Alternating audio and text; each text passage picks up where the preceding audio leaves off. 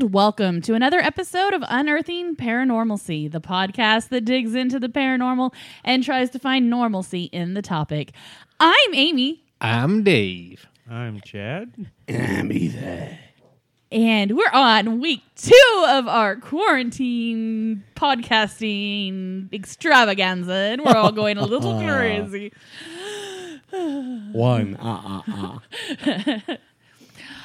I hope you guys are all safe from the madness of the coronavirus. I hope you got stocked up on toilet paper. Yeah, and if you do, send me a couple rolls because I missed Walmart. I didn't get it in time. But our podcast shall go on because that's what we do. Because the show must go on. Now, we do have a new review to read. We're going to share this review with you guys. Because you know what? It's important that we address everything our listeners have to say. So, Dave? This comes from Daryl, and he doesn't recommend Unearthing Paranormalcy. Too many lame jokes take away from trying to sound any amount professional. Stupid sex jokes at every turn. Quote, I felt a presence in the bedroom. Unquote. Reaction to this line. Quote, ba, ha, ha, ha, ha, ha, ha. Unquote. Stop laughing so fucking much. The girl on this podcast needs to grow up a whole lot. I enjoy content like this, but this podcast is like a bunch of high school kids drinking their first beer. Thank you for your input. We appreciate it.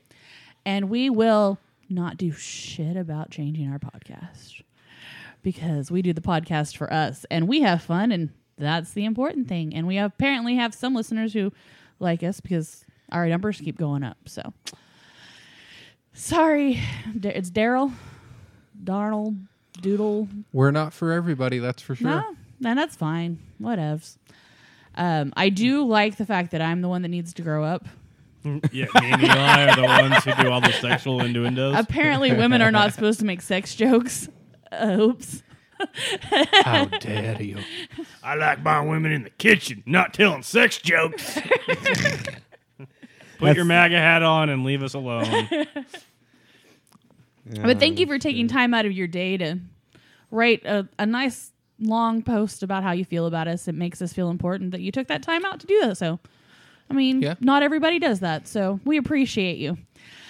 And now we're going to move on to the subject and the topic of the hour and a half, 2 hours. Who knows how long this will go?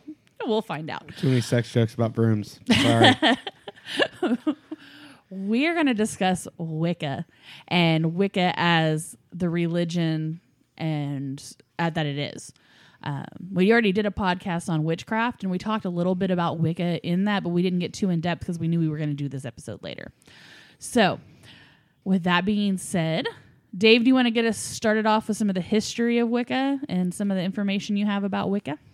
I sure will. Professor Ronald Hutton of the University of Bristol has observed Wicca is, quote, the only religion which England has ever given the world, unquote. I guess the professor had never heard of Thelema. Then from England, Wicca has spread throughout Europe, North America, Australia, New Zealand, South Africa, and is continuing its journey globally. Some major influencers of Wicca, or at least Gardnerian Wicca, are Gerald Gardner and Doreen Valiente, passed down in published books and in secret written and oral teachings to their initiates in the Bricket Wood Coven. Wicca is typically, but not always, duotheistic, meaning there is a reverence to a god and a goddess. Initially, this was the horn god and his lower consort, the moon goddess. But like most religions, Wicca has also evolved over time and is fractured into many sects referred to as covens. Sex. That wasn't a female voice either. These deities may also be regarded in a henotheistic way. What I mean by this is that there is a recognition of a pantheon of deities while simultaneously not denying the existence of other pantheons of deities. So basically, they can call upon whatever deity they need for their rituals. Kind of. More what I'm going for here is that like they're not saying that the horn god is the only god and the moon goddess is the only goddess. Yeah. They're saying, yeah, there's a bunch of gods and goddesses. We just like these two. Yeah. But, I mean, practitioners just prefer to give reverence to one or a select few of their choosing. This is typically seen within the movement as referring to the god as the great horned god and the goddess as the great goddess. The word great connoting a deity that contains many aspects within their own nature. This is also seen in the terms triple god and triple goddess.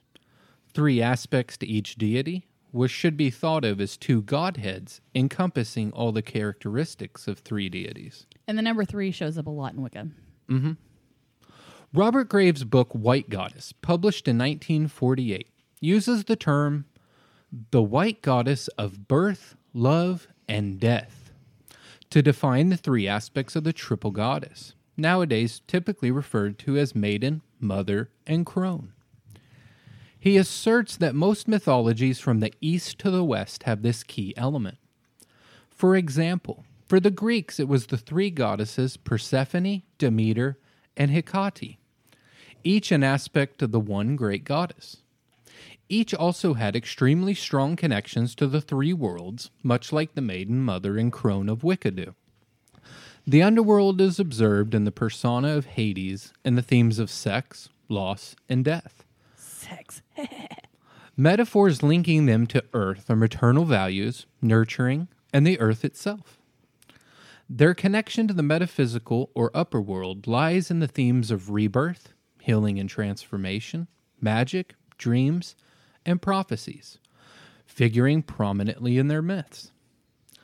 In Hindu beliefs, Tridevi is a concept of joining a triad of eminent goddesses either as a feminine version of the Trimurti or as consorts of a masculine Trimurti, depending on the denomination.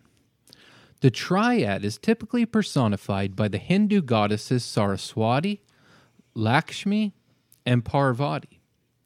Now, if I mispronounce that, I'm sorry. In the Chakti Dharma denomination, the feminine Tridevi goddesses are given the eminent role of creatrix, or Mahasarasvati, preservatrix, or Mahalakshmi, and destructrix, or Mahakali. To bring Catholicism into this for a second, the Trinity, Father, Son, and Holy Spirit could be thought of as a triple God, because the Catholic Church rejects the notion that God is composed of its 3 persons, and that God is a genus containing the 3 persons.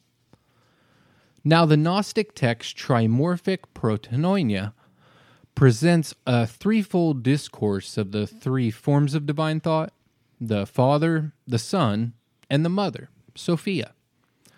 But I think this misses the point in the fact that those 3 aspects are typically viewed as individual concepts or deities, not as godheads encompassing many aspects.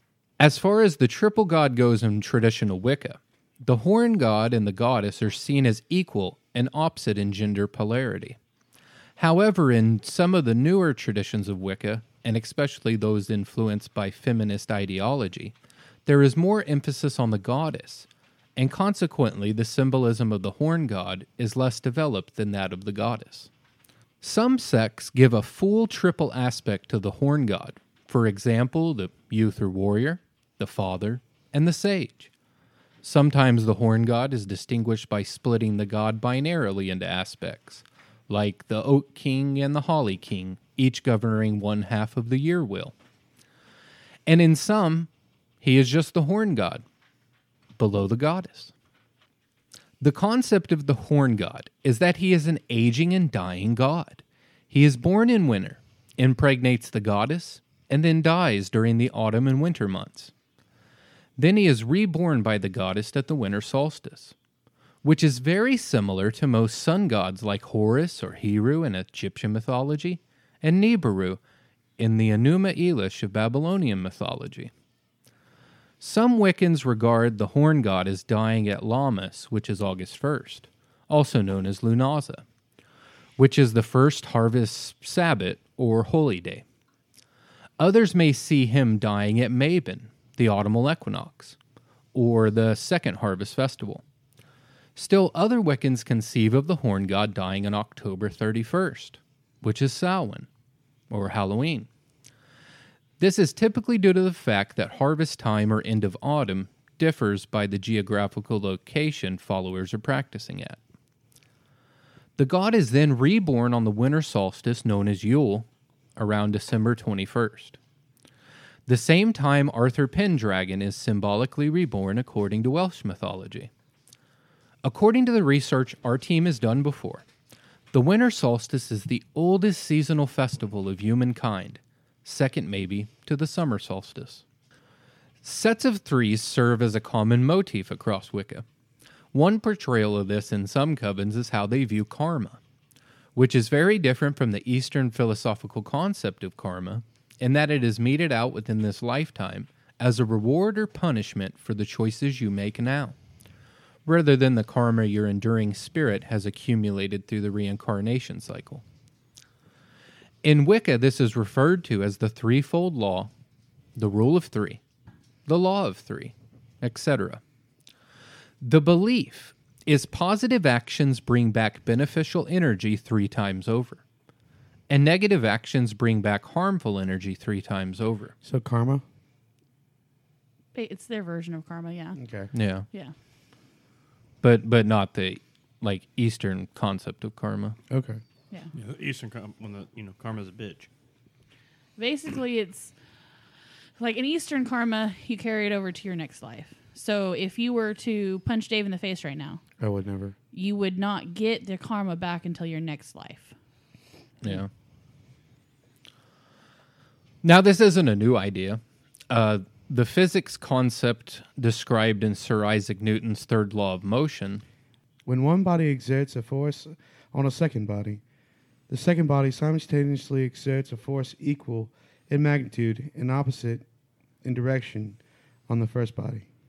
This basic law of physics is usually stated today as, For every action, there is an equal and opposite reaction.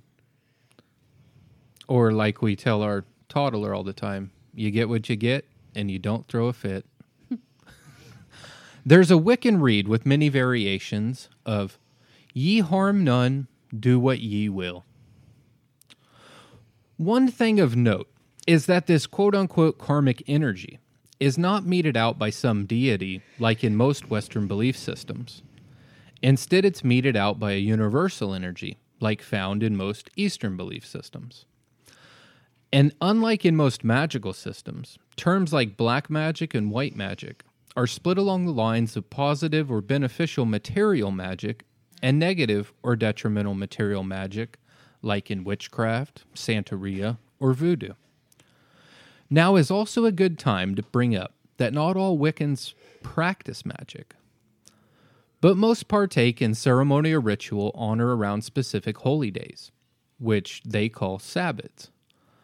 These come from the eightfold wheel year calendar created by Gerald Gardner and Ross Nichols. I'll get back to that calendar later. Outside of duotheism, some covens of Wicca have beliefs that range from polytheism to pantheism, animism, and even monism. I even came across one coven in my research that is focused on goddess monotheism. Yes. That is one of the things that has always drawn me to Wicca. The flexibility, I would say, within Wicca, to where there's different sects of Wicca that believe different things. But then again, as a solo practitioner, you can do whatever you want. But if if you're trying to find out where you fit within Wicca, here are some of the different little sects of Wicca, kind of the denominations. Like with Christianity, you've got the Catholics, the Protestants, the Baptists, the, Mormon, like all the different. Why'd you point at me? I don't know. I didn't really I just put my arm up. I'm talking with my hands so the listeners can see me. Sign language. But this is just kind of to give different ideas of some of the baseline Wiccan religions. First, we start with Alexandrian tradition. Now, the Alexandrian tradition is more of a would you say, like a secretive religion. There's not a sect of it. Yeah. It's a lot harder to find information on the Alexandrian tradition. But it was founded in England during the 1960s by Alex Sanders, who referred to himself as the king of his witches. The rituals are said to be a modified Gardnerian witchcraft. From what I understand with Alexandrian, you kind of have to find it or be invited into it. It's very closed off. It's not a very open sect of Wicca. Yeah, it's a esoteric order. Yeah. Then you have the British traditional witch, which is a mixture of Celtic and Gardnerian beliefs.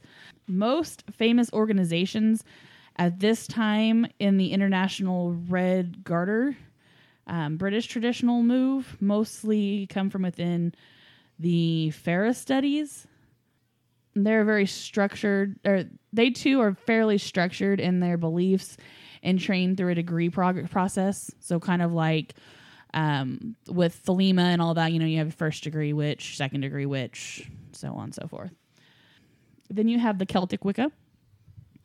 This is a use of Celtic and Druidic. Mm-hmm. Okay. This is a use of Celtic and Druidic pantheon mixed with a little of the ritual Gardnerian. It's heavily stressing the elements of nature and the ancient ones, and they have vast knowledge and respect for healing and magical qualities of plants, stones, flowers, trees, elemental spirits, and the little people, gnomes, and fae. So they're going to be the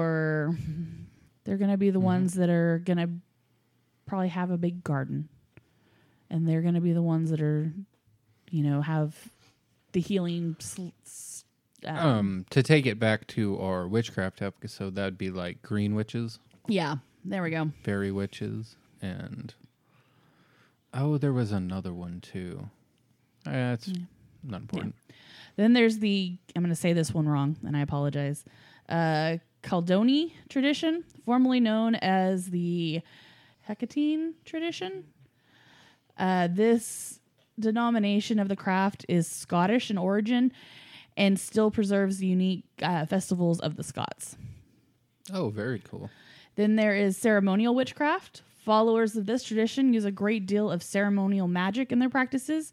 Detailed rituals, flavors of Egyptian magic are sometimes a favorite, or they use the Kabbalistic magic. Okay, so it's kind of like more along the magic of the Golden Dawn. Yeah. Then you have the Dianic tradition, first pinpointed by Margaret Murray, which I think we're going to talk about Margaret Murray a little bit later on, in 1921 in the witch cult in Western Europe. This term appears to include a mixture of various traditions.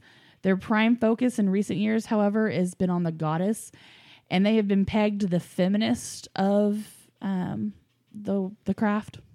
I know a few Dianic Wiccans where it's basically the goddess takes favor over the god in those religions, and there's a lot of girl power in those covens.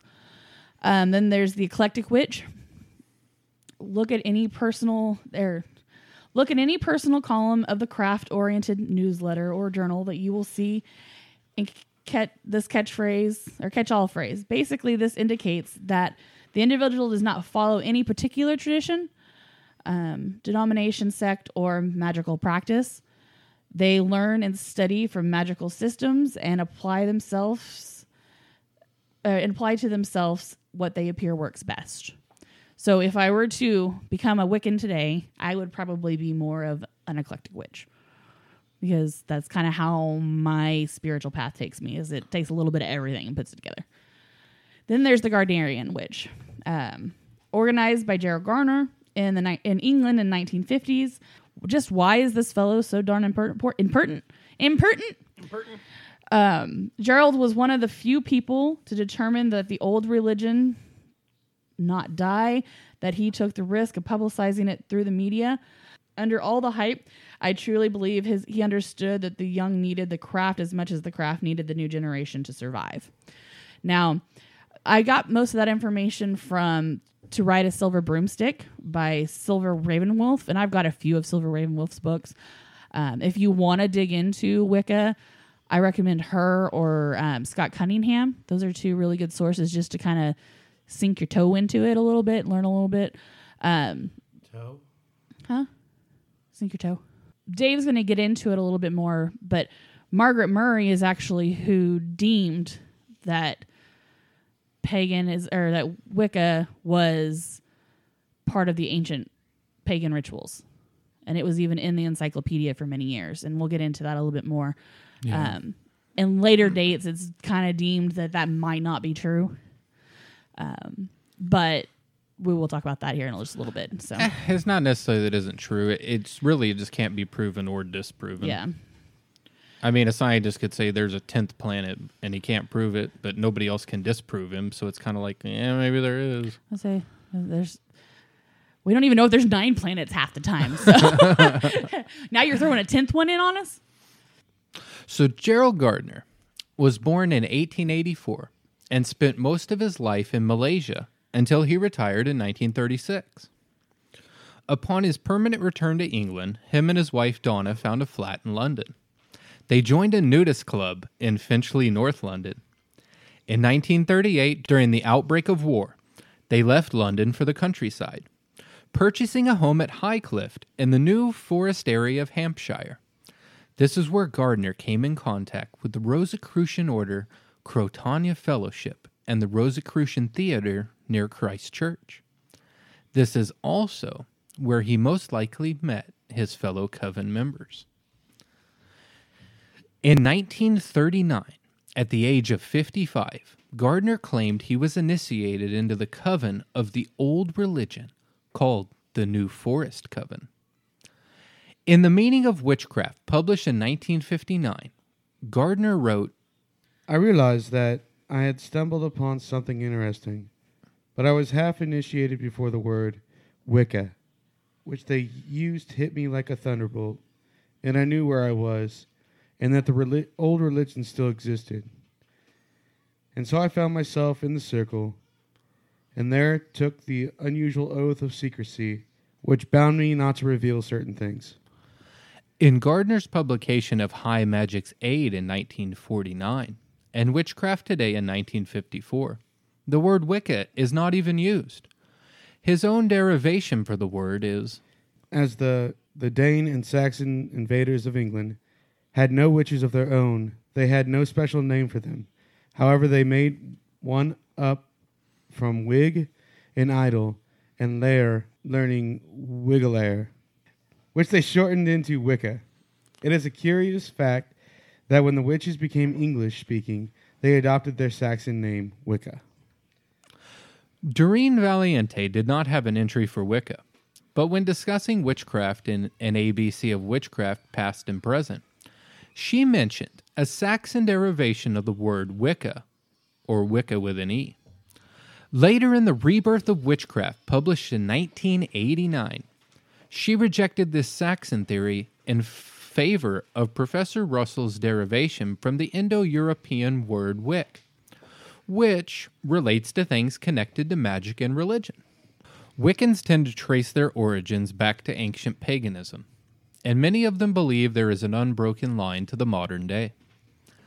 The Egyptologist, archaeologist, anthropologist, and folklorist Margaret Murray had a theory about this, which not only occultists but scholars actually accepted. To boil it down to its basic point, the witches executed during the witchcraft trials were actually real practitioners of the ancient pagan ways. In fact, the entry in the Encyclopedia Britannica about witchcraft was based upon her theory until 1969, mostly because it couldn't be disproven.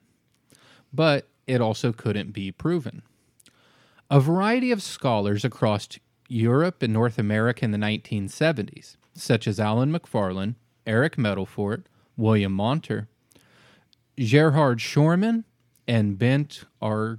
Carlew, all published in-depth studies of the archival records from the witch trials, concluding that those tried for witchcraft were not practitioners of a surviving pre-Christian religion, rather the victims of false accusations, which led to false confessions brought on by coercion and torture. Despite that, Margaret Murray still remains a source of inspiration. While it might not be true that Wicca has revived ancient paganism as it was for our ancestors, it is also not true that Wicca made up ancient paganism and that our ancestors never practiced it. Instead, it's a morphing of these two concepts where the essence of ancient pagan practices is made relevant within the modern Wicca practice. The age of a tradition has no bearing on its relevance, unless, of course, you're only relating the information to historical accuracy, which, let's be honest, changes drastically each time an archaeological site is unearthed. Oh yeah, definitely. Science in general changes drastically over just a couple of year period. So Gardner based his initial vision of Wicca off a mix between Margaret Murray's basic theory and more stuff we'll get into in a sec. In 1939, he claimed he was initiated into the New Forest Coven, a coven of witches practicing Wicca, or the quote-unquote old religion. There is also a story that Aleister Crowley had been initiated into a coven of witches decades earlier, but Crowley refused to join Gardner. His reasoning centered around he didn't want to be bossed around by a bunch of women. That sounds about like Sounds Crowley. like Crowley for sure. Stories are stories, but Gardner did know Crowley and was initiated by him into his OTO branch, Mysteria Mystica Maxima, in 1946, a year before Crowley's demise. Gardner's influence by the Golden Dawn, Druidry, and Freemasonry bestowed Wicca with its heavy ceremonial magical approach. High Magic's Aid, Gardner's 1949 publication, has very strong Solomonic leanings, but also combines more natural forms of magic. Gardner says that The magical rituals are authentic, partly from the Key of Solomon, Samuel McGregor Mather's translation, and partly from magical MSS in my possession. Gardner did indeed have a high number of manuscripts. There is also a tale that Gardner paid Crowley £300 to write his Book of Shadows. While it is very clear that Gardner borrowed from Crowley's writings, we'll dig into that in a bit, I think the entire work is not in Crowley's style. Now, Gardner's claim that Crowley was initiated into a witch's coven in 1900 is rejected by most researchers. And I kind of fall in line with that because there was very little Crowley didn't write about. Yeah. And there would have been at least some mention of it somewhere. Yeah, one of his journals or something. Gardner, just like Crowley and many other occultists, was a self-mythologist and a teller of tales. Therefore, there is a lot to unpack, and most of it cannot be proven or disproven, so we will do what we do best and just tell what information we found. Then let you decide. So Gardner not only drew inspiration from Margaret Murray, Gardner not only drew inspiration from Margaret Murray and Aleister Crowley's Book of the Law, but on Robert Graves' The White Goddess, Charles Leland Aradia, or The Gospel of the Witches, and collaborated with his fellow Druid Ross Nichols. Both were in the Druid Circle of the Universal Bond. Gardner also had a large collection of unpublished esoteric manuscripts that he used extensively. He was a very well-read man with wide-ranging interest.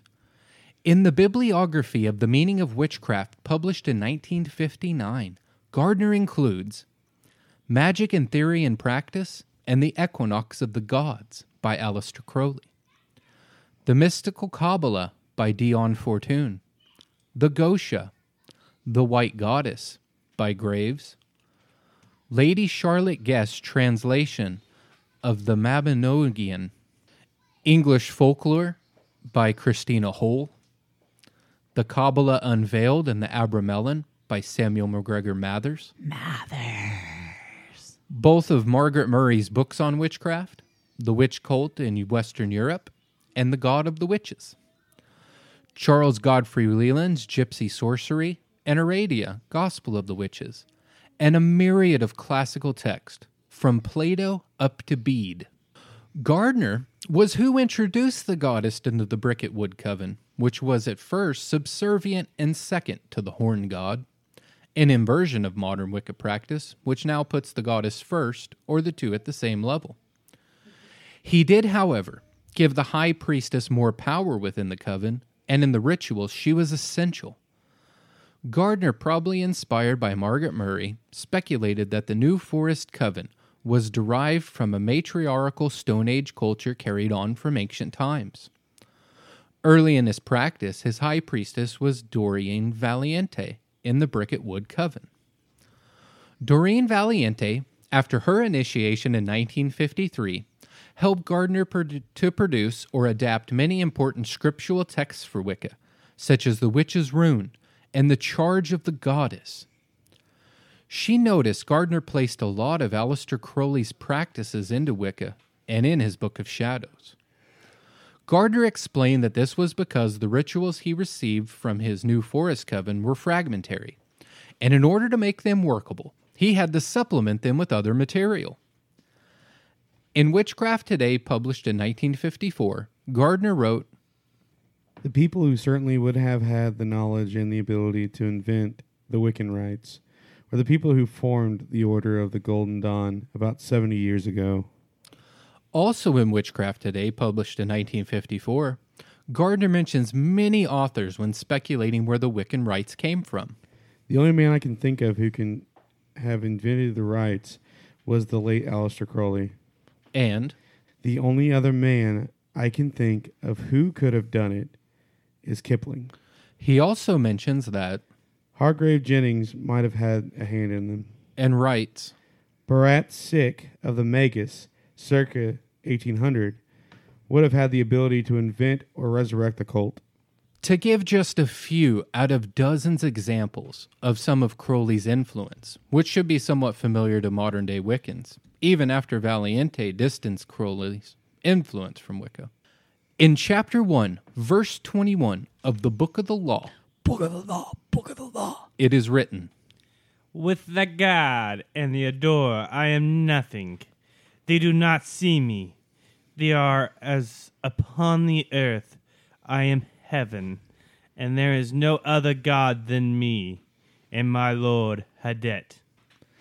in Chapter 1, Verse 62 of the Book of the Law, Book of the Law, Book of the Law. it is written, At all my meetings with you shall the priestess say, and her eyes shall burn with desire as she stands bare and rejoicing in my secret temple, to me, calling forth the flame of the hearts of all her love chant. in Chapter 1, Verse 58 of the Book of the Law, Book of the Law, Book of the Law. it is written, I give unimaginable joys on earth, certainly not faith, while in life, upon death, peace, unutterably rest, ecstasy, nor do I demand aught in sacrifice. in Chapter 2, Verse 6 of the Book of the Law, Book of the Law, Book of the Law.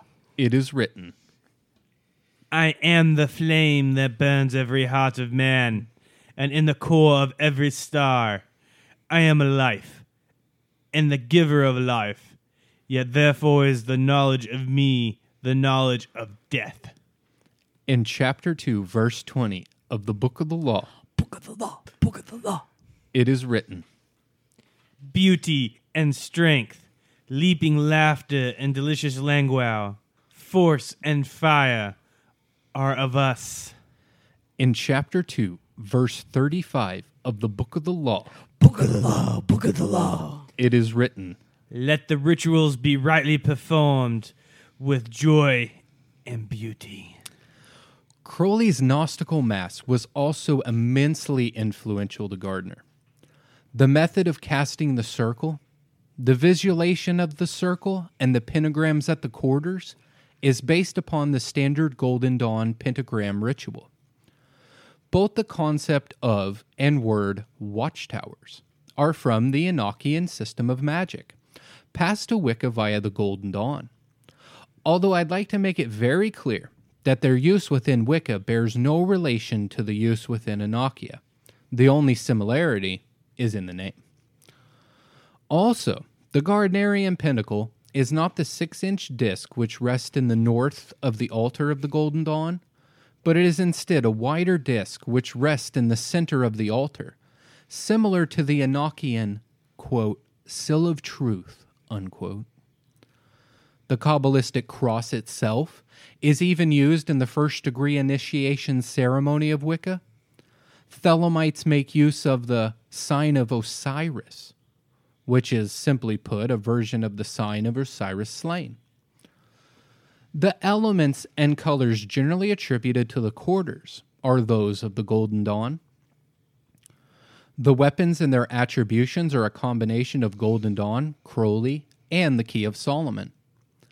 The principles behind the consecration of wine and cakes can be found in Chapter 20 of Magic in Theory and Practice, which deals with the Eucharist. The consecration of wine and cakes is ever present in Gardner's Book of Shadows, being performed either before or after every single rite of worship or magic. It represents the body and blood of the Lord, being blessed by the power of the Lady from whence he springs, and consumed by the participants of the rite. Its purpose is to realize the single highest mystery of the Wiccan faith, as Crowley put it in Magic in Theory and Practice. God and Goddess manifest in flesh. Now, I do want to say that Gardner's recipe for the cakes is very different from Crowley's.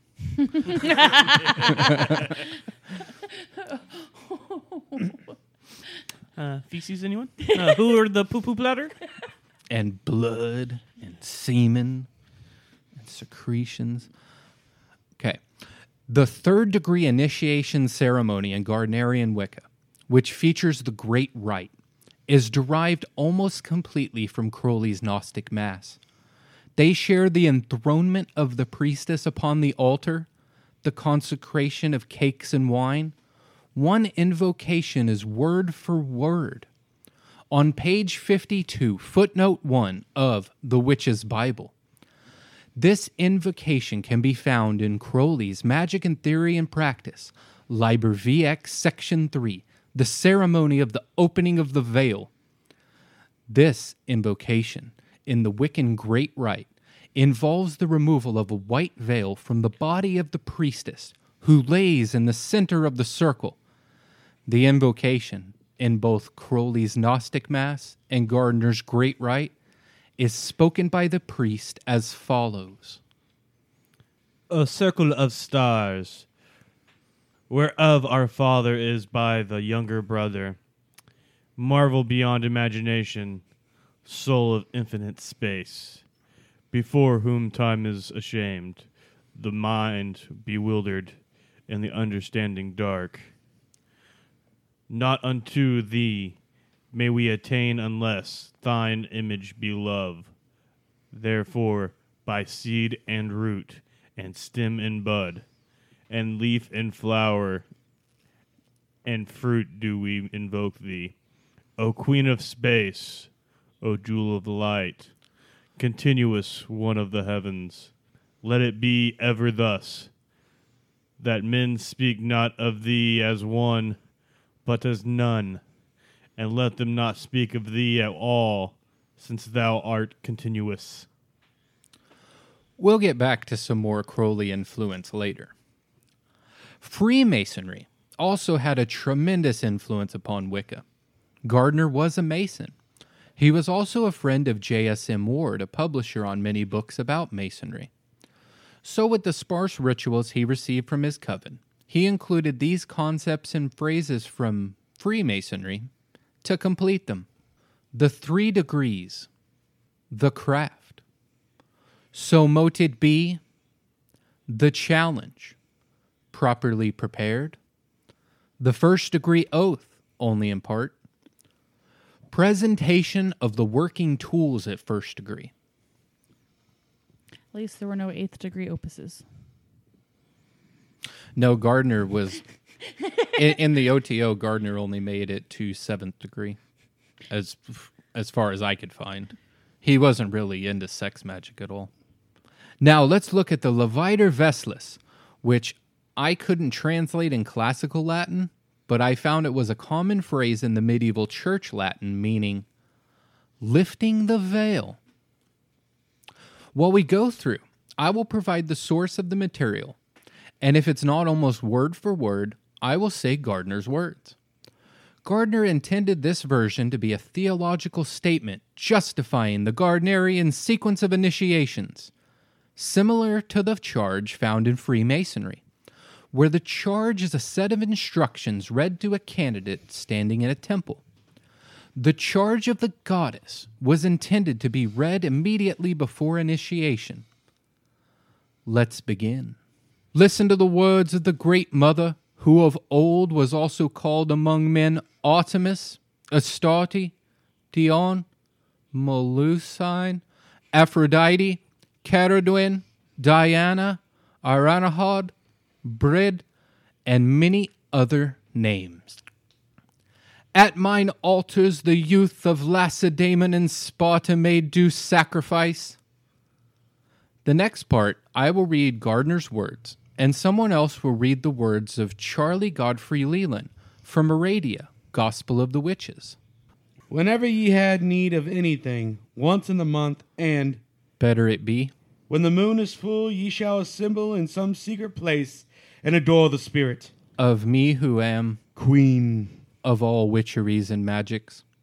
There, Ye shall assemble, ye who are fain to learn all sorcery, ye yet not won its deeper secrets. To these will I teach things that are not yet unknown.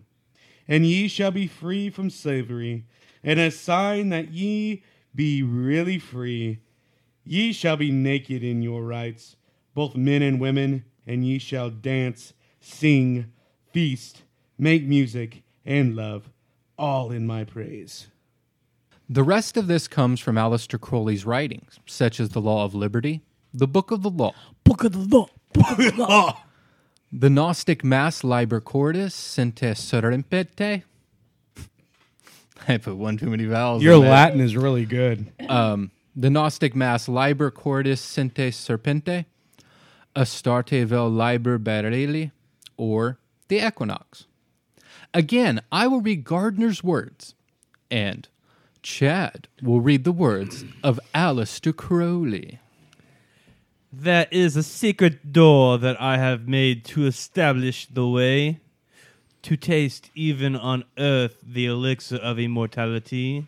Say let Ecstasy be mine, and joy on earth even to me. For I am a gracious goddess. I give unimaginable joy on earth, certainly not faith, while in life. and Upon death, peace unutterably, rest and ecstasy, nor do I demand aught in sacrifice. Hear ye the words of the star goddess. I love you. I yearn for you. Pale or purple, veiled or voluptuous. I who am all pleasure, am purple and drunkenness of the innermost senses, desire you. Put on the wings, arouse the coiled splendor within you. Come unto me. for I am the flame that burns in the heart of every man, and the core of every star. let it be. Your inmost divine self, who art lost in the constant rapture of infinite joy. Let the ritual be rightly performed with joy and beauty. Remember that all acts of love and pleasure are My rituals. so let there be. Beauty and strength, leaping laughter, force and fire. By within you.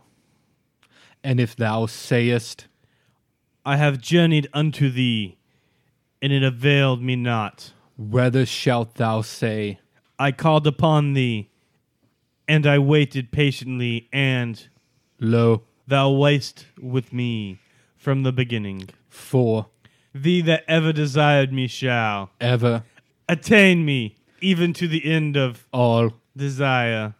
I think we've covered enough. There's a lot more influence out there. Eopan? All right, so the eightfold calendar used by Wiccans, some Druids, and most neo-pagans was crafted by Gardner and Ross Nichols. They began with the sacred fourfold calendar of the Druid revival, which followed the sun and earth's dance through the solstices and the equinox. They are, starting with the summer solstice, Alban Haruan, Alban Alud, Alban Arthuan, and Alban Eiler. Then Gardner found references through Irish and Scottish sources of a fourfold calendar, which days were between the four solar event calendar, adding Samhain, Imbolc, Beltane, and Lughnasadh. This calendar caught on rapidly.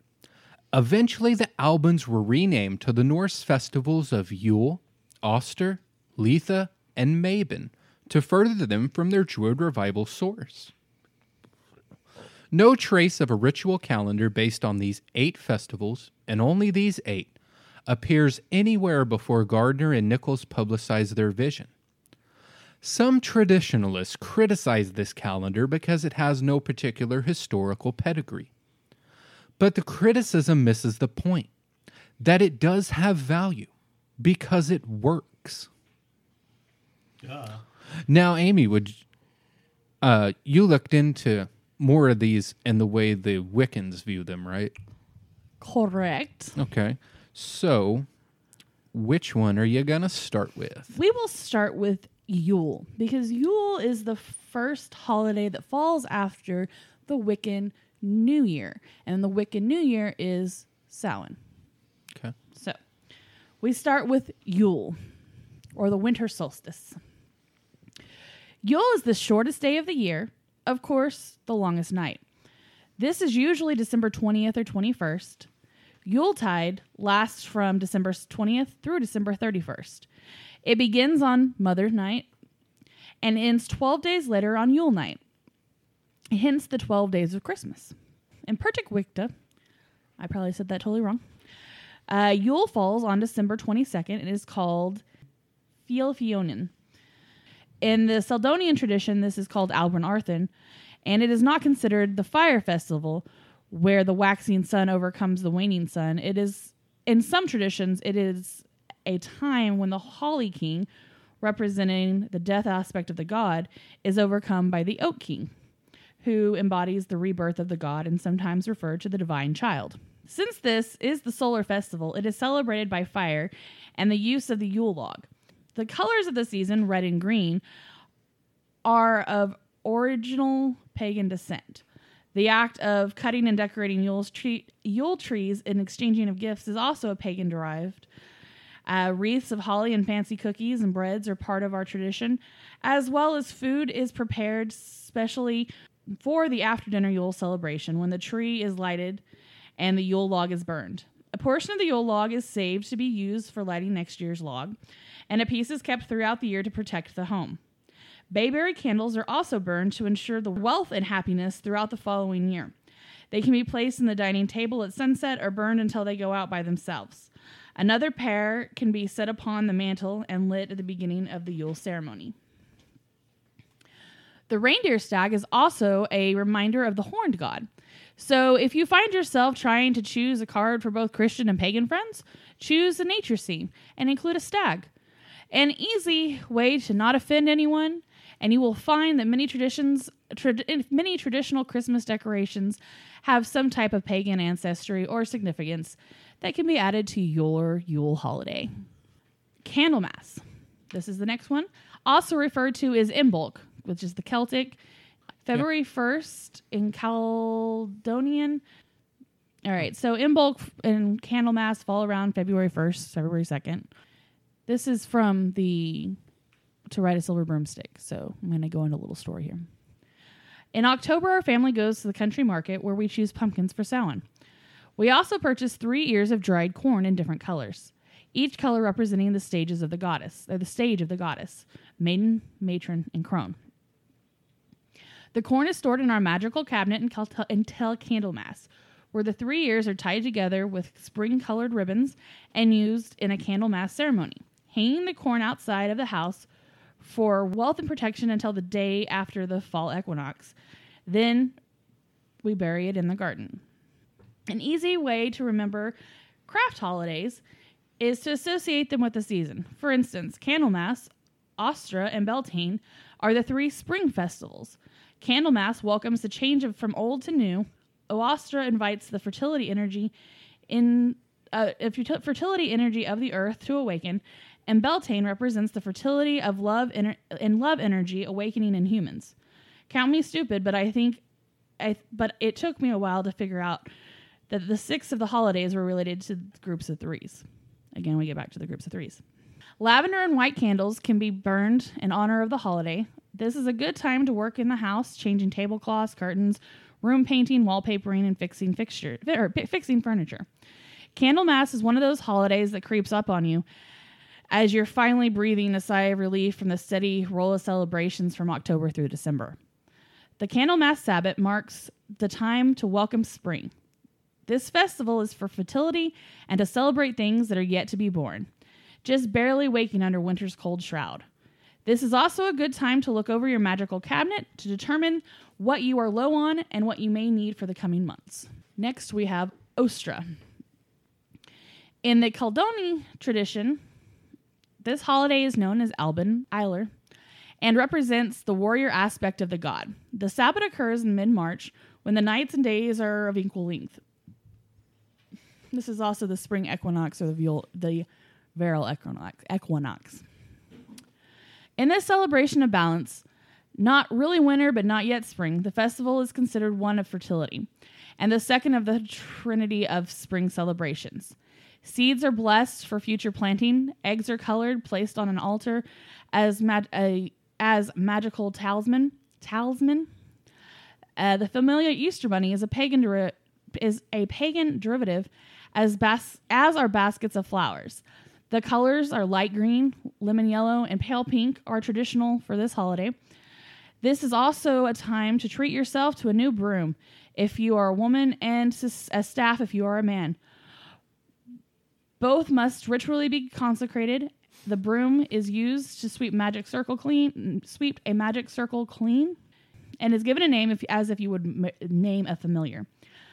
A naming ceremony can also be included in your Ostra festivities. Twisted bread and sweet cakes are prepared and served at dusk, or better yet, prepare a family breakfast that coincides with the sunrise of the day. Family breast, huh? Children, come suckle at thy tits. And then we have Beltane, also known as May Day. May Day is celebrated on the first day of May, while Beltane is recognized on May 5th. Most celebrations mean the same thing. Beltane is the last of the 3 spring fertility festivals. People, plants, and animals prepare for the warm months ahead. This is the time for love, union, and of course, the maypole. I always tie this particular Sabbath to children and fairies.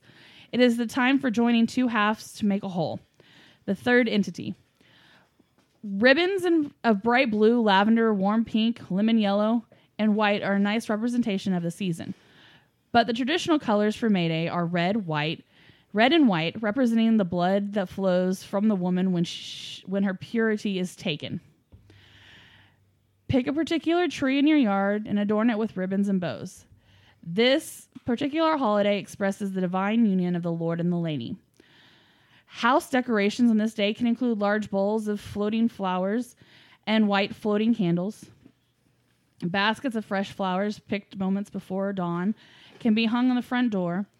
The mantle can be laden with greens and flowers. Flower petals can be strewn about the circle and later swept into a pile and distributed around the perimeter of the house for protection. Next, we have the summer solstice. also known as Midsummer Night Celebration. This is the longest day of the year. To me, this holiday represents the Sun King in all his glory, a celebration of passion and success. Some of the most powerful magic I have ever accomplished has been on this holiday. It is great for business needs or situations where power of a male energy is needed. Sunflowers provide you have planted them in the house in early spring and put them out after the first frost. And any other flower of red, maize yellow, or gold are excellent altar decorations. A wreath can be made for your door with red feathers for sexuality or yellow feathers for prosperity. Intertwined or braided with ivy. Altar candles could be gold and red. Money tree plants can be harvested and strung above the mantle for monetary wealth or tied to a bunch of green ribbon, provided there had been an early planting season.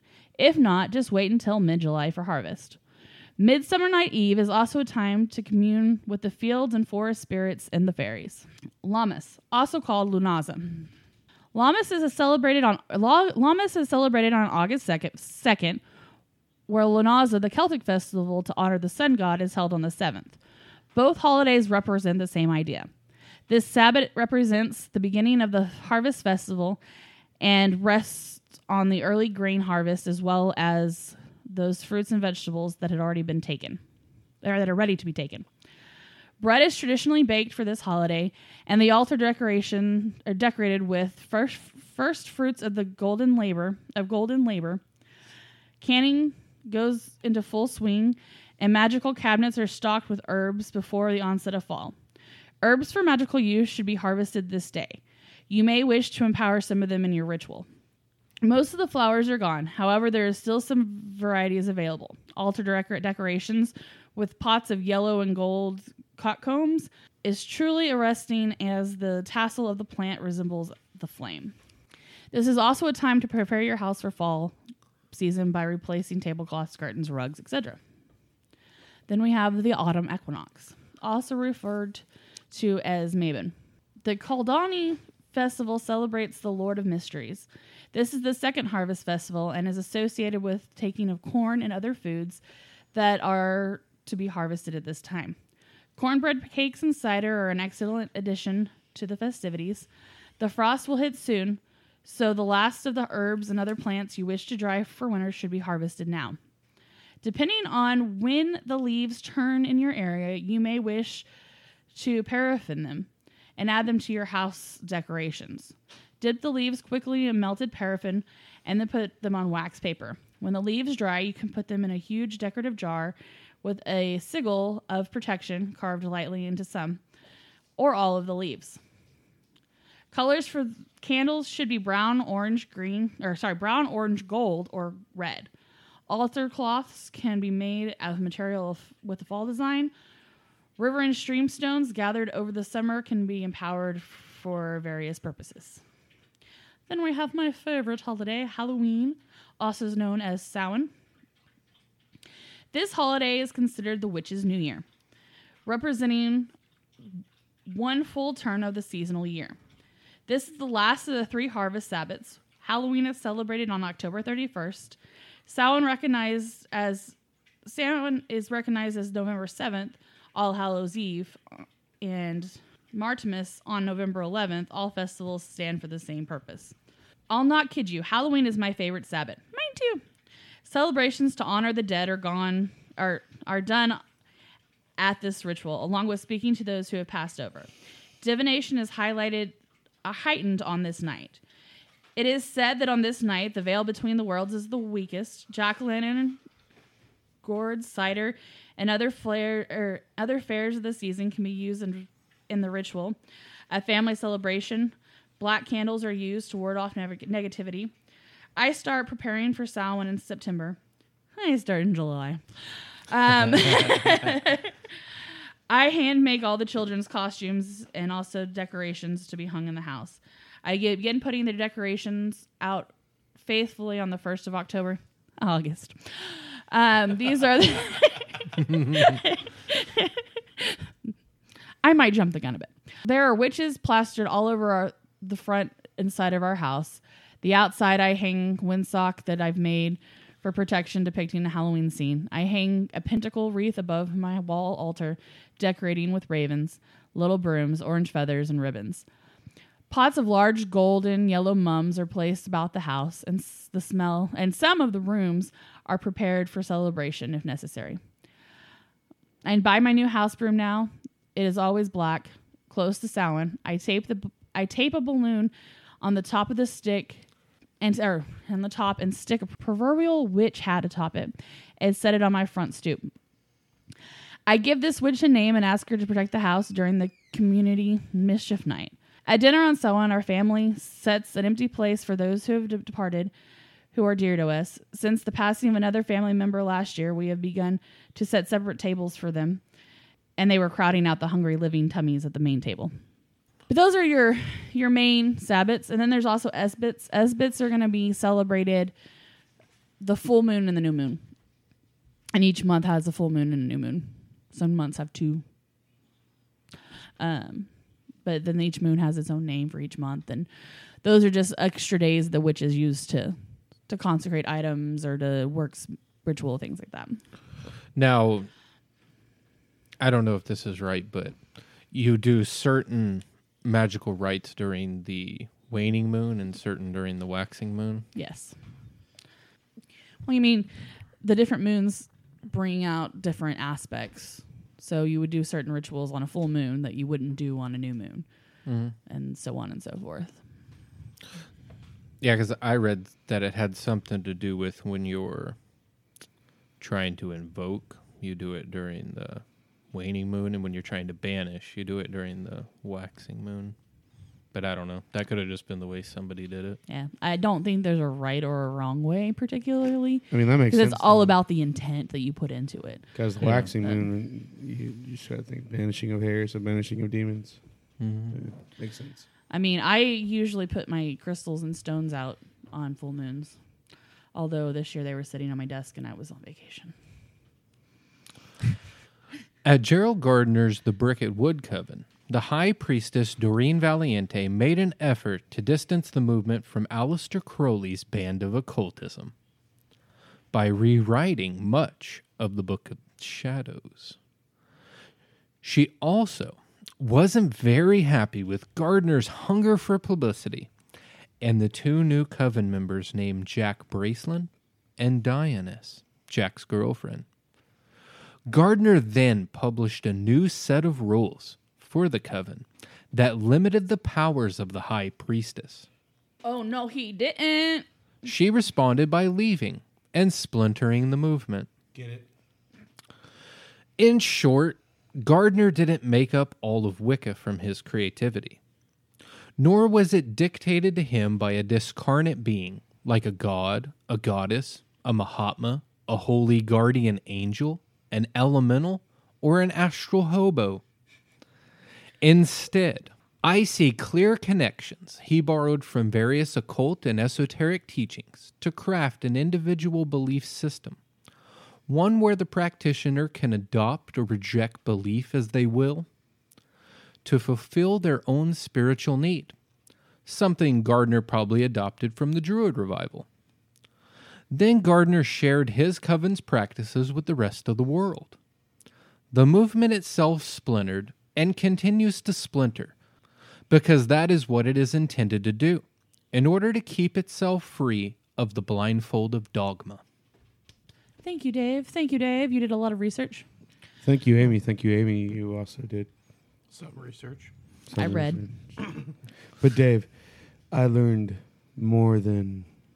Well, actually, I learned a lot of shit whenever you do research. I learned a lot myself.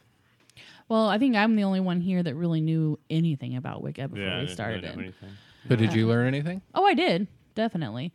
I really didn't know a whole lot about the history of Wicca. I didn't really know much about Gardner and, Murray and all that stuff. In my digging into Wicca that started when I was like 17, I really was drawn to the traditions of it and the teachings of it. the threefold law and the connection with nature that it came with, and using herbs and things like that to heal. I never really got much into the ritual aspect of Wicca. I think I was a little too immature at the time to really take it on. It was more like I wanted to be like the craft. You know, I dallied in it, but I didn't really get big into the ritual. Like, I was one of those teenagers who was like, I'm going to cast this love spell, and I'm going to make this boy fall in love with me, and we're going to have lots of babies. And yeah, that was me. Like, I didn't really, although I was drawn to the teachings of it, I was more like, I wanted the magic. And guess what? When you just want the magic, it doesn't work. And it wasn't until I got older and started reading about it later on that I started to understand a lot more of it and why things didn't work for me then. But like if there was a religion out there that I wanted to associate myself with, this is probably it. I heard one guy say there was nothing bad he could say about Wicca, because Wicca is the only religion that hasn't killed people in the name of the religion. You know what I mean? Like, that goes against the number one principle: do as thy will and harm none. And that even goes for yourself. Like, if you're doing something that's harmful to yourself, because they're really big on your body's a temple type situation. So if you're doing something that hurts yourself, drinking, smoking, things like that, that is going to come back to you. You know, that still falls into the threefold law, because you are causing harm to yourself, and that is against the mantra. All right, so Chad, you looked into a little bit of coven stuff and different ways the witches practice. Yeah, I looked a little bit more into the modern day Wiccan covens and stuff. So let's go over what I saw, and I got most of this from wiccanliving.com, where you can learn more about modern day Wicca, and they do have some things that helping you find covens and circles and stuff. Very cool. The word coven originally comes from the Latin word for come together, and it was used in the Middle Ages to describe the gatherings of all kinds. Covens became particularly associated with witches starting in the 1600s, and especially in early to mid 20th century, as the interest in reviving the old religion was gathering steam. But what is a coven? The traditional notion of a coven is a 13-member group of witches who meet in secret to worship their deities and work magic. In the early forms of Wicca, this group included a high priestess and high priest, who represented the goddess and the god. There are still many traditional Wiccan covens around today who can trace their initiatory lineage back to the original covens of Gerald Gardner or Alexander's. Many other covens, however, may be more eclectic in their practices, borrowing from a number of traditions and adopting more egalitarian rather than hierarchical leadership structures.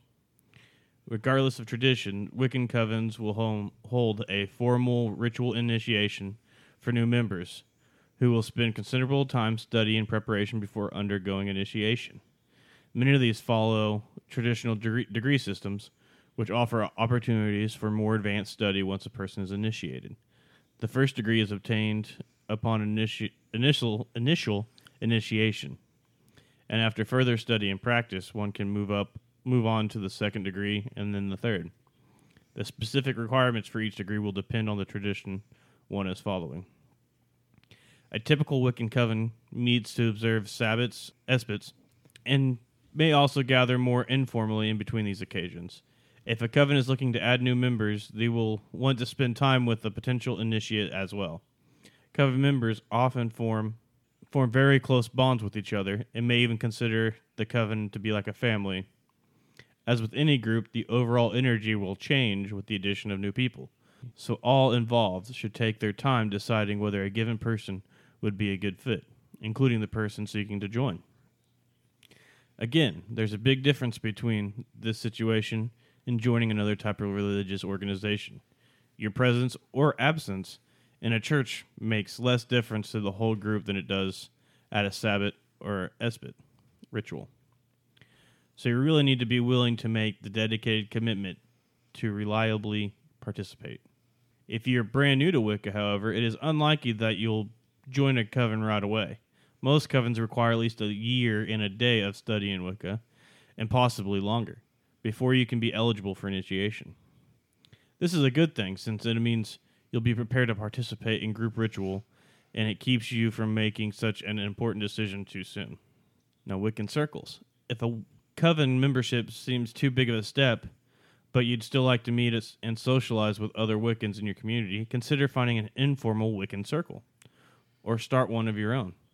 A circle is a more informal group whose members meet to discuss and learn about the craft, and may experiment with the eclectic blend of practices in terms of ritual and magic. A circle may or may not involve a regular Sabbath or Esbit schedule. But if these holidays are observed, attendance is generally not mandatory, depending on the overall preference of the group. There may be many members, some whom drop in and out as it suits them, or just a few regular involved friends. The structure of the circle is generally loose and doesn't require official initiation or involve established hierarchy. Beginners are often welcome, and you're likely to find a wide range of knowledge and experience levels in a circle, where everyone contributes their own perspective. Flying solo or solitary practitioners. If you simply can't find any like-minded individuals in your area, don't be concerned. There are many online communities for Wiccans and other witches to explore. And there are also many benefits to solitary practice. In fact, the vast majority of Wiccans in the 21st century are solitary practitioners. Getting to know your spiritual and magical aspects of the universe on your own can be very rewarding. If you're certain you want to work with others, however, you can call on the goddess and the god to draw you to the right people. Then be patient, trust divine timing, and your coven or circle will eventually appear on your path. A lot of times you'll be in... It's kind of... To join a coven kind of reminds me of like trying to join the Masons. You know, you can get invited to a meeting or something like that, and you kind of go and sit and just watch and see what everybody's doing, a little socialize. And then you may get asked back, you may not, you know. Right, right. And stuff like that. Basically being a hang around. Yeah, you're kind of watching and seeing how everything works and kind of get to know it before you can actually participate. I'd be a solitary practitioner solely because I'm a very introverted person. And I don't like to meet a whole lot of new people. If anything, I would be like a circle Wiccan, where I just have it's a small group of 3 or 4 people getting together to do stuff. So that's about all I can do. Right. But I try to look into them like famous Wiccans and stuff, and most of the ones were like the ones you've already talked about and stuff. So there haven't been any famous modern day Wiccans really, besides some authors and stuff who talk about Wicca. Yeah, I mean, one of the first things I remember reading was in Scott Cunningham's book, Wicca for the Solitary Practitioner. And in it talks about how Wicca is one of those things that they don't go out and recruit. So it's not like you're not going to have somebody knock on your door like, have you heard about your Lord and Savior? The horned god and the triple goddess. It's not going to happen. I mean, we actually tried to get a Wiccan on here to interview, and it was really hard to find a Wiccan who would even really interview with us. I do have one that I will eventually interview and probably put on as a Patreon when I do the interview with him. But because of that, usually people find Wicca. And that's how that's the way he puts it is, you usually know if Wicca's right for you because you find it. And when you're reading about it, it's like, oh, well, that works. Well, that works. And that's how it was for me. I'd sit there and I'd read it and I'm like, man, I really dig a lot of the stuff that they're talking about here. And so I learned a lot about it. I just never really got into any of the rituals or covens or any of that stuff. And I still incorporate a lot of Wiccan traditions in my life because some of it I found so profane. But another thing I love about Wicca is the fact that there's no particular dogma. So you use the gods that you want or you need.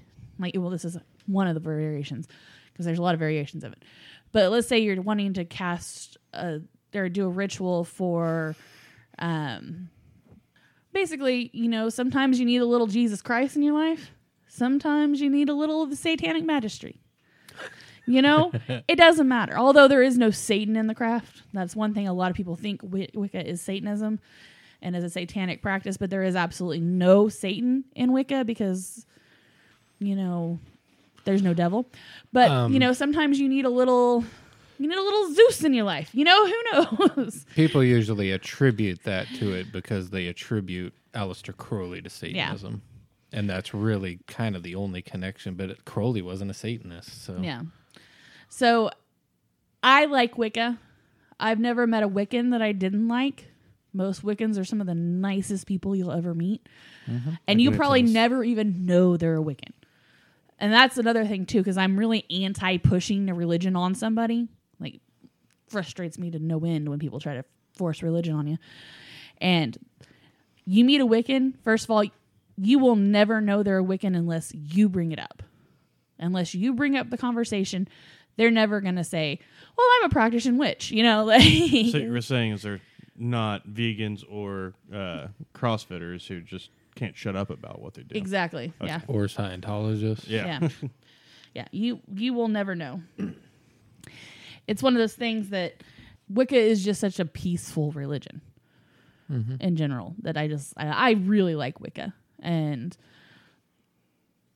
yeah, I could be a Wiccan if I wanted to. I don't want to. I don't want to be in a religion. I like to be the religion of Amy. Because my religious beliefs are too fluidic. Like, it changes so frequently. At one point, she was Pleiadiac. Now I'm still Pleiadiac. Yeah. That will always be. Pleiadiac is a path and a religion. It's a fluid path. A religion. It comes and goes. Yeah. Just like diarrhea. A lot of druids are Wiccan. Yeah. A lot of Wiccans are druid. It goes hand in hand.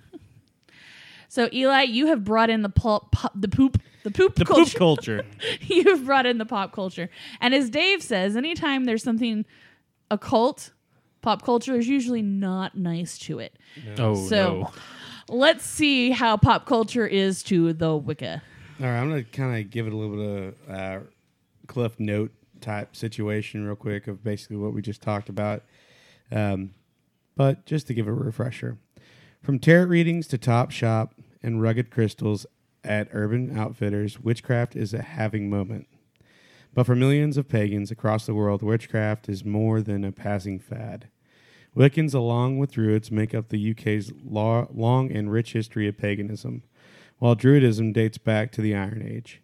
Wicca was developed by Gerard Garner and Doreen Valiente in the early 20th century in England, and borrows from former as well as other pagan traditions known as the Old Ways.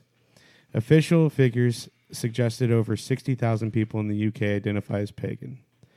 Such religions celebrate what they view as a divinity of the natural world, the seasons, and sacred femininity, and are generally polytheistic. Some Wiccans believe in the craft and the manipulation of supernatural forces. So now let's get to the actual pop culture of everything. So among the few movie/shows I'll be talking about, I want to take a second and say I know a few people that practice Wiccan. They're some of the nicest, caring people I know. It was kind of hard for me to cover pop culture because so many movies and shows depict witches and or magic in the worst ways. But you can learn about the brighter side of these just by conversing with anyone who does practice and or look up Wiccan websites. Yeah. First show I'm going to be talking about is The Good Witch. It follows a woman and her daughter in a small Colorado town whom she provides natural medicine for the populace. A doctor moves into town to take over the town's as a town's physician. Needless to say, there are some differences between the two. This particular show, it's on Netflix if you guys want to check it out. It doesn't show any kind of the dark side of like how basically Hollywood would predict Wiccan or magic, if you will. This is more of she uses nature as a healing force for people. and kind of gives it more of a brighter view of like how magic can be used in good ways. Because like with any other situation, there's always people who want to do harm, but there's always people that want to do good. And like we said before, Wiccan is not really it states in their laws. It's not really a harmful force of magic or a harmful force in general. As far as the show goes, from 1 broomstick to 10, I'd give it a total of 9. Nice. It's really good for the kiddos. It's really good for the family. It's just a really good show in general. It's very, very held up well. And there's a lot of just honestly backing. But moving on to the second one, you also have The Craft. Now, I know for a fact that everyone has at least heard of this. Not a lot of people have gone off and watched it. Love the movie. Yeah, I love the freaking movie too. But a lot of people that I've talked to, I brought up quotes to people that are millennial age between 25 and 21 in probably the last year, and people don't even get the quotes. People don't get the and I'm just like, dude, watch the movie because it's so good. That being said, it follows 4 teens as they grow into their power. Spoiler alert, 3 of them turn on the other and get their asses totally kicked. Yes. But all jokes aside, a lot of the websites that I saw that reviewed the movie, these are both movie like AMD websites and then also actual Wiccan websites who actually did a 1 through 25. I actually talked to Chad a little bit about it because some of them didn't make sense, but had nothing to say bad about The Craft. Most people believe that as far as the practices through the beginning and the middle of the movie were very accurate. It's still one of my favorite movies. And that in general, like just the early practices, what is it? Light as a feather, stiff as a board. Not saying that. I mean, I've heard a lot of people do that before, whether they're just like trying to mimic the movie, or if your name's Amy. It's a very good slumber party trick, if you will. But honestly, like there's more to it than just that. There's invoking, I forgot what god his name is, but there's invoking certain spirits and stuff like that. So it kind of goes along with it. A few others that I'd like to mention is the originals. There's not a lot of witchcraft in it, but depicting, how they're originally created, how the vampirism race is actually created, and then also it feeds more into the covens of New Orleans and stuff like that. It shows how witchcraft is kind of like spread through that. Now, a lot of it is depicted in wrong ways, but as far as the witchcraft goes in general and the actual studying and practicing of it, there's a lot of that in there. It's more of a sci-fi type thriller. It's not really something I would be like, well, I want to, there are such things as putting protections around your house. 100% true. There's such thing as defending off evil spirits in your home. 100% true. But you can't really put a force field on human. Yeah, this is not a one of those things. The next one we have is Bewitched. Okay, we've all seen some sort of Bewitched, whether it be the movies or the shows. Very interesting film / show. The film was made out with what's his name? Oh God, I can't remember his name. Will Ferrell. Thank you. Absolutely brought the film together as well as all the other actors that were involved. It was easy for me to watch, but it also gave me the interest of going back and watching the original shows. And I can see how infectious it was with the populace and stuff like that, because it wasn't like a situation where, like I said, it wasn't another dark situation. And that's kind of what you touched on, Amy, is the fact that when you start talking about any kind of magic, whether it be Wiccan or whether it be, you start touching into some of the occults and stuff like that, people immediately think that it's dark. Yeah. And from my standpoint, I've learned a lot from what we talked about today. And like we talked about in the voodoo episode, just to touch on it, if you're wondering how it works, look it up. Yeah. Get your facts. And I hate to say it, get your facts from the internet, but there are so many websites. If you're not wanting to go out and check out a book from your local library, there's so many websites that you can touch on that'll literally give you the information of the true side. One thing that I have to say that like Barnes and Noble does well is they have a huge stock of Wiccan material. They may not have a big stock in anything else esoteric or occult, but aliens and Wicca are two things that they have a bunch of there. Yeah. And I mean, that's where I got to ride a silver broomstick. I also have a flame. I have some flame, red flame, yellow flame. I don't know, some flame by Silver Raven Wolf. There we go. And then I've got her Book of Shadows. I've got a bunch of Scott Cunningham books. Some of those we've gotten at like occult stores. But that's another thing. You go to any occult store, they're going to have books. And they're going to have beginner's guides. They're going to, and most occult bookstores or most occult stores usually have a Wiccan. Mm-hmm. So you can even go in there and talk to a Wiccan practitioner. So, I mean, there's so many pagans around you that you have no clue. Like, I shared something on our Facebook group about the Wiccan Pride Festival that's going to be in August, I think, here in Oklahoma City. I mean, that's a whole festival that's put together every year just for Wiccans to come together and celebrate a unity. Just recently, in the past, 10, 15 years, even the Army has recognized Wicca as a religion and will put it on soldiers' headstones. Like, that's new. Yeah. And it's finally getting the recognition it needs. Mm-hmm. I mean, all the way back, we go back to like the Salem witch trials. Like Dave was talking about with Murray. All those people who were killed in the Salem witch trials, they probably were not actually practicing Wiccans. She was referring to the English witch trials. Okay. Which went from, I think, 1563 all the way up until...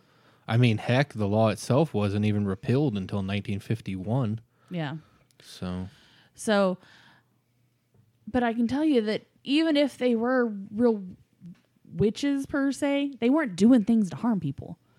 No. Like I'm like, people are so quick to judge because they're scared of it, and that was one of the original meanings of our podcast was to get stuff out there so people wouldn't be scared of things anymore, and knowledge is power. So the more you learn about it, the better you understand it and the less scary it is.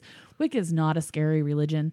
Wicca is a very peaceful religion, and leave them alone. It says a lot about somebody's ego and paranoia if they think people are hexing them with magic. Because they're not. But I saw her chanting while talking to her cat. No, she was just speaking gibberish to her cat.